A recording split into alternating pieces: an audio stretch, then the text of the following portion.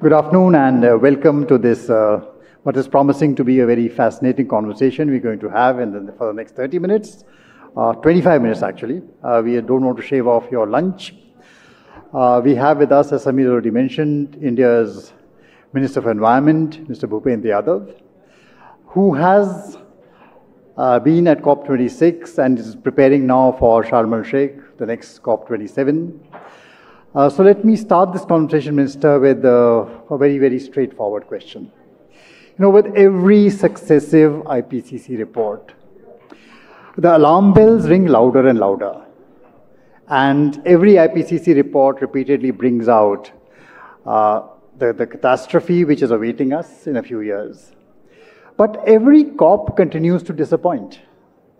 And COP26, many felt, was perhaps in a long line of COPs rather disappointing.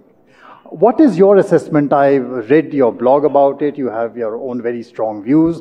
You've called a spade a spade. I think that is one of the few environment ministers who does not believe in being politically correct on these issues, who's very frank, who lays things straight with a straight bat on the table.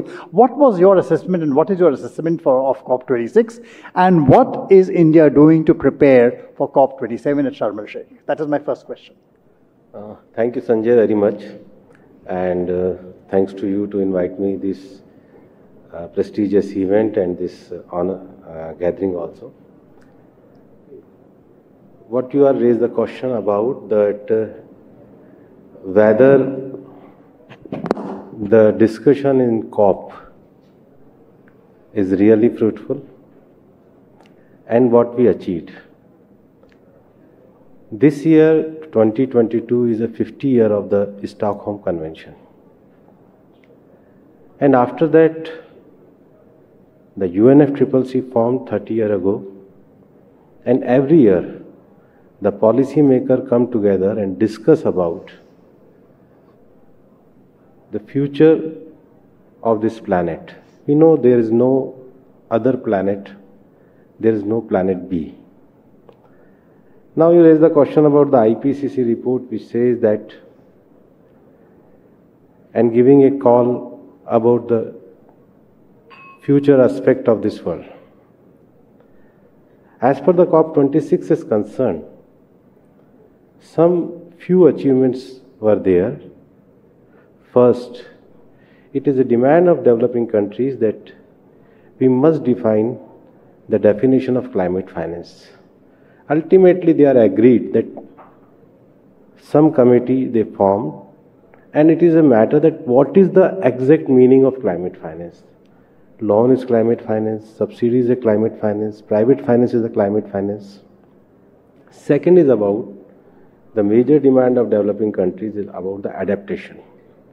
We know that adaptation money is only the 25% of the finance. And developing countries need more money for the purpose of adaptation. As per the disappointment is concerned, it was the pledge of developed countries in Copenhagen. Then they provide $100 billion to the developing countries. But they are not able to fulfilling their own promise. Second thing, if we want that world will come together, then definitely for the purpose of fighting the climate change, the technological transfer is necessary. But even that is not coming in a way which is required. So these are the two major things which is disappointed to the developing countries. And after that, I want to say one thing, that India is among the few countries in G20 who fulfill their NDCs, who achieved their target. But even the mitigation measures and net zero promises and NDCs made by the developed countries, we know that after COP, some countries says that there is no need to enhance their own NDCs. This is a serious thing about the future of the COP. Minister, at COP26, India put forward the 5-point program, Panchamrit. There are a lot of questions about that, and possibly the audience may also like to ask some questions about the Panchamrit. Could you, detail as to what is the thinking that went behind this Panchamrit and what does it really consist of? Yes. India is not part of the problem. Before we announce the Panchamrit, what is the stand of India? I want to clear here that India is not a part of the problem, but it wants and will be a big part of solution. That's the reason our Prime Minister Shri Narendra Modi ji announced the Panchamrit in COP26. The Panchamrit is first, India will reach in non-fossil fuel energy capacity to 500 gigawatt by 2030. Second, India will meet 50% of its energy requirement from renewable energy by 2030. Third, India will reduce the total projected carbon emission by 1 billion ton from now onward till 2030. Fourth, by 2030, India will reduce the carbon intensity of its economy by less than 45%. And fifth, by the year 2070, India will achieve the target of net zero. The Panchamrit announcement have extended our commitment even further. In every sector of our economy, resolute domestic mitigation action are underway already. So, by Panchamrit, India giving a action. Apart from Panchamrit, the India is partner of 3 major forums also. For the disaster resilience infrastructure, India made a forum with UK. For the purpose of green energy is concerned, India is partner of LEAD IT with Sweden. And with France, India announced a forum of International Solar Alliance. And in this COP26, our Prime Minister, along with the world leaders, announced the new initiative under the ISA, International Solar Alliance. That's a one sun, one world and one grid. These are the major initiatives started by the India for the purpose of fight for the climate change and the action of India, not in terms of only announcement, action of the India which comes to achieve the target of the world. And India, again I repeated, India is among the few countries who achieved their NDCs which they announced in 2015 in Paris. That's the achievement of India. Now, ambitious projects like One Sun, One Grid, I mean, they're very, very ambitious projects, require tremendous flows of finance. They require tremendous flows of capital. When we start discussing these issues at climate summits, is there some traction? Do you see some of this finance coming forth? What are the problems you foresee? Whether technologies are forthcoming, whether finance is forthcoming, and are these going to be genuine roadblocks which eventually are going to divide the climate debate between the North and the South? Yes, climate finance is the aspect. Earlier I said, and it was a promise of developed country that they will provide the finance. The finance is concerned, that is a major challenge to the developing countries. But India's climate action and India's climate plan is the development of its own country. We have fixed our ambitious plan for the purpose of 500 gigawatt. What we fixed earlier, we reached that. You know, Prime Minister Shri Narendra Modi ji gave word about the climate justice also. So enhancing our energy needs and fulfilling that means we are provide more and more energy to our common people. India believes that action plan of India to achieve the net zero for the transformation of not only the one part of country. We basically believe the transformation of our rural part of our country also. And definitely we will achieve that, but our Prime Minister already raised in Glasgow. Even the $100 billion is not sufficient. In today's world, it requires $1 trillion by the developed countries. There is, of course, the issue of what form climate finance is going to take. And do you think that even as far as private investments and private finance is concerned, is there sufficient flow coming into the emerging economies for genuine climate action? or there is a lot of talk, but there's neither green technology nor green finance actually forthcoming, even say as viable loans. Pension funds investing into India, or hedge funds investing into India in the green sector. There is two aspects. First is about the India is concerned. Second is the India is the voice of the developing countries also. As per the India's achievement is concerned, definitely so many ease of doing business steps taken by our government, so many other things taken, steps taken by our government, and we met to the other countries, ministers and all the persons, concerned person, we know that they are ready to invest in India because of the policy, formulation, action, and the destination and the geographical situation. In all these aspects, they are ready to finance in the India, and our government is also doing for that purpose. But as per the climate change debate is concerned in terms of developing countries and developed countries, because climate change is not subject related to the one nation, one boundary, one area. It's impacted the whole world. And the IPCC report says that the impact of climate change has more impact on the vulnerable countries, those who are already poor countries. So India's stand is, as per the green action, green energy and achievement of the object is concerned, India is also working on that. We are fulfilling the transformation of our country. We are achieving that for the purpose of the same level playing field for the whole world. India feel that climate finance and technology transfer must be provide to the developing countries, and that we raised at the international platform also, even in the COP also. That's the reason. First time in this COP26, in the final declaration, maybe they are not providing the climate finance, but it's mentioned in the final declaration that developed countries feel deep regret about that. So they are coming on the consensus that they are not fulfilling their promises, but I think in future it will be happen. So there's lots of other trouble right now happening in the world. We are seeing what is happening to energy prices. We are seeing what is happening to commodity prices across the world. And inflation, rising interest rates are becoming a genuine threat. Now, these directly impact the future of finance. Would you say that the climate is not right for climate action? Is this the fear which is developing? I don't think so, because challenges always come to achieve your targets and all these things. These are the things which are important, and every country take a decision according to the situation, according to their circumstances.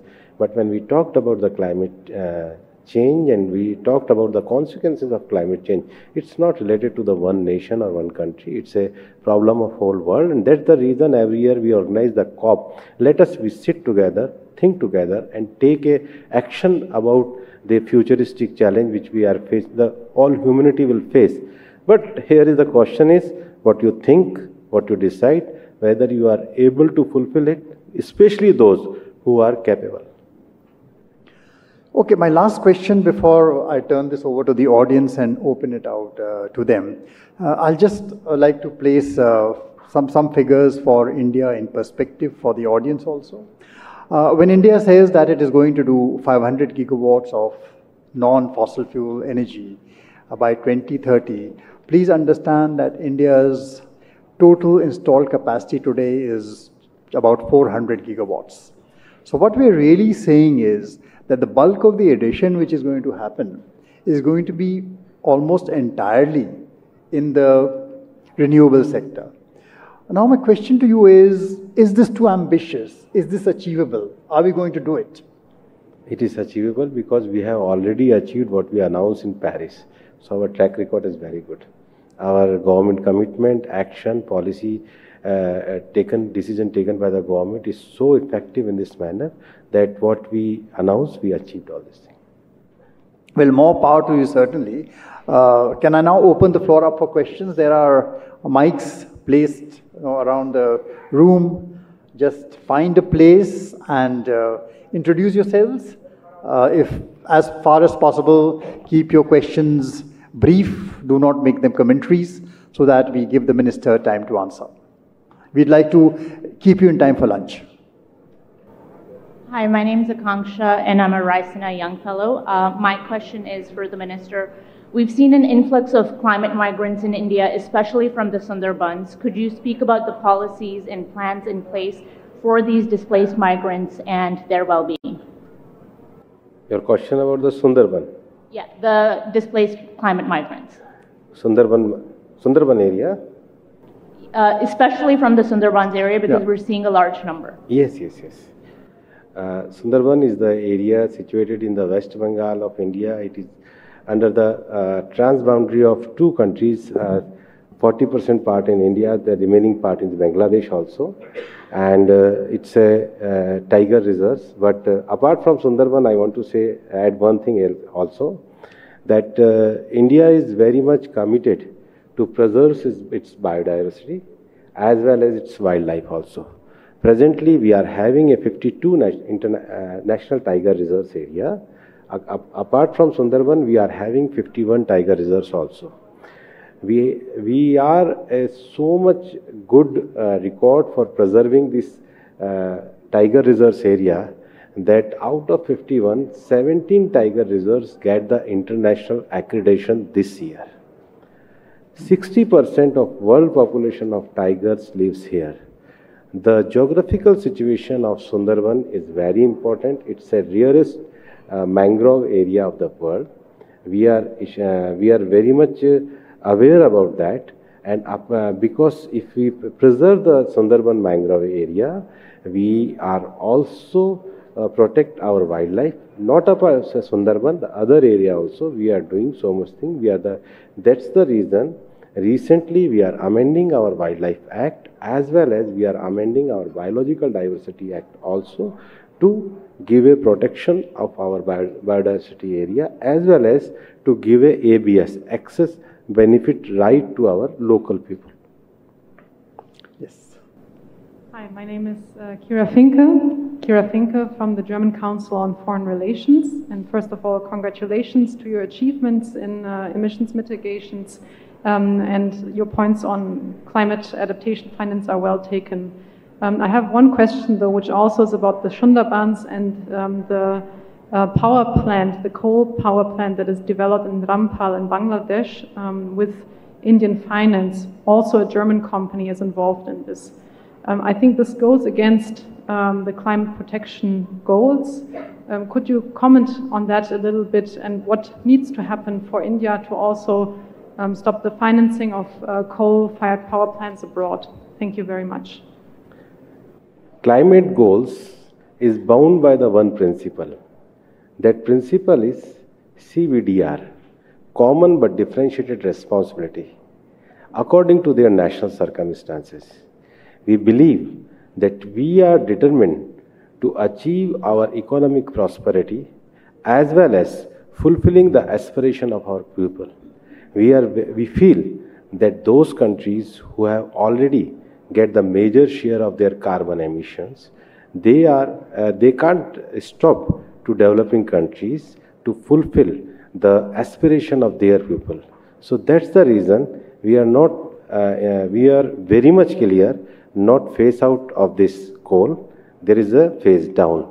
That's the reason simultaneously India is committed to enhance the capacity of its renewable energy, but at present, for the purpose of achieving our development goal, the necessary coal plant must be continued and run in this country.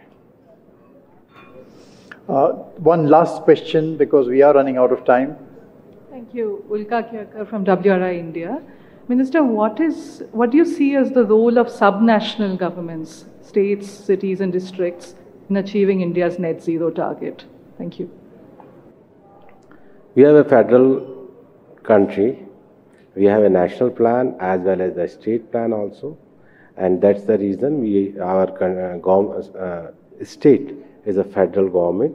Now, the things is about the grassroots level, the awareness, the mitigation action, the adaptation, and the other policy. There is a coherence and there is a convergence of the all actions must be together. So there is a scheme is also, there is a regular meeting is also, coordination points are also.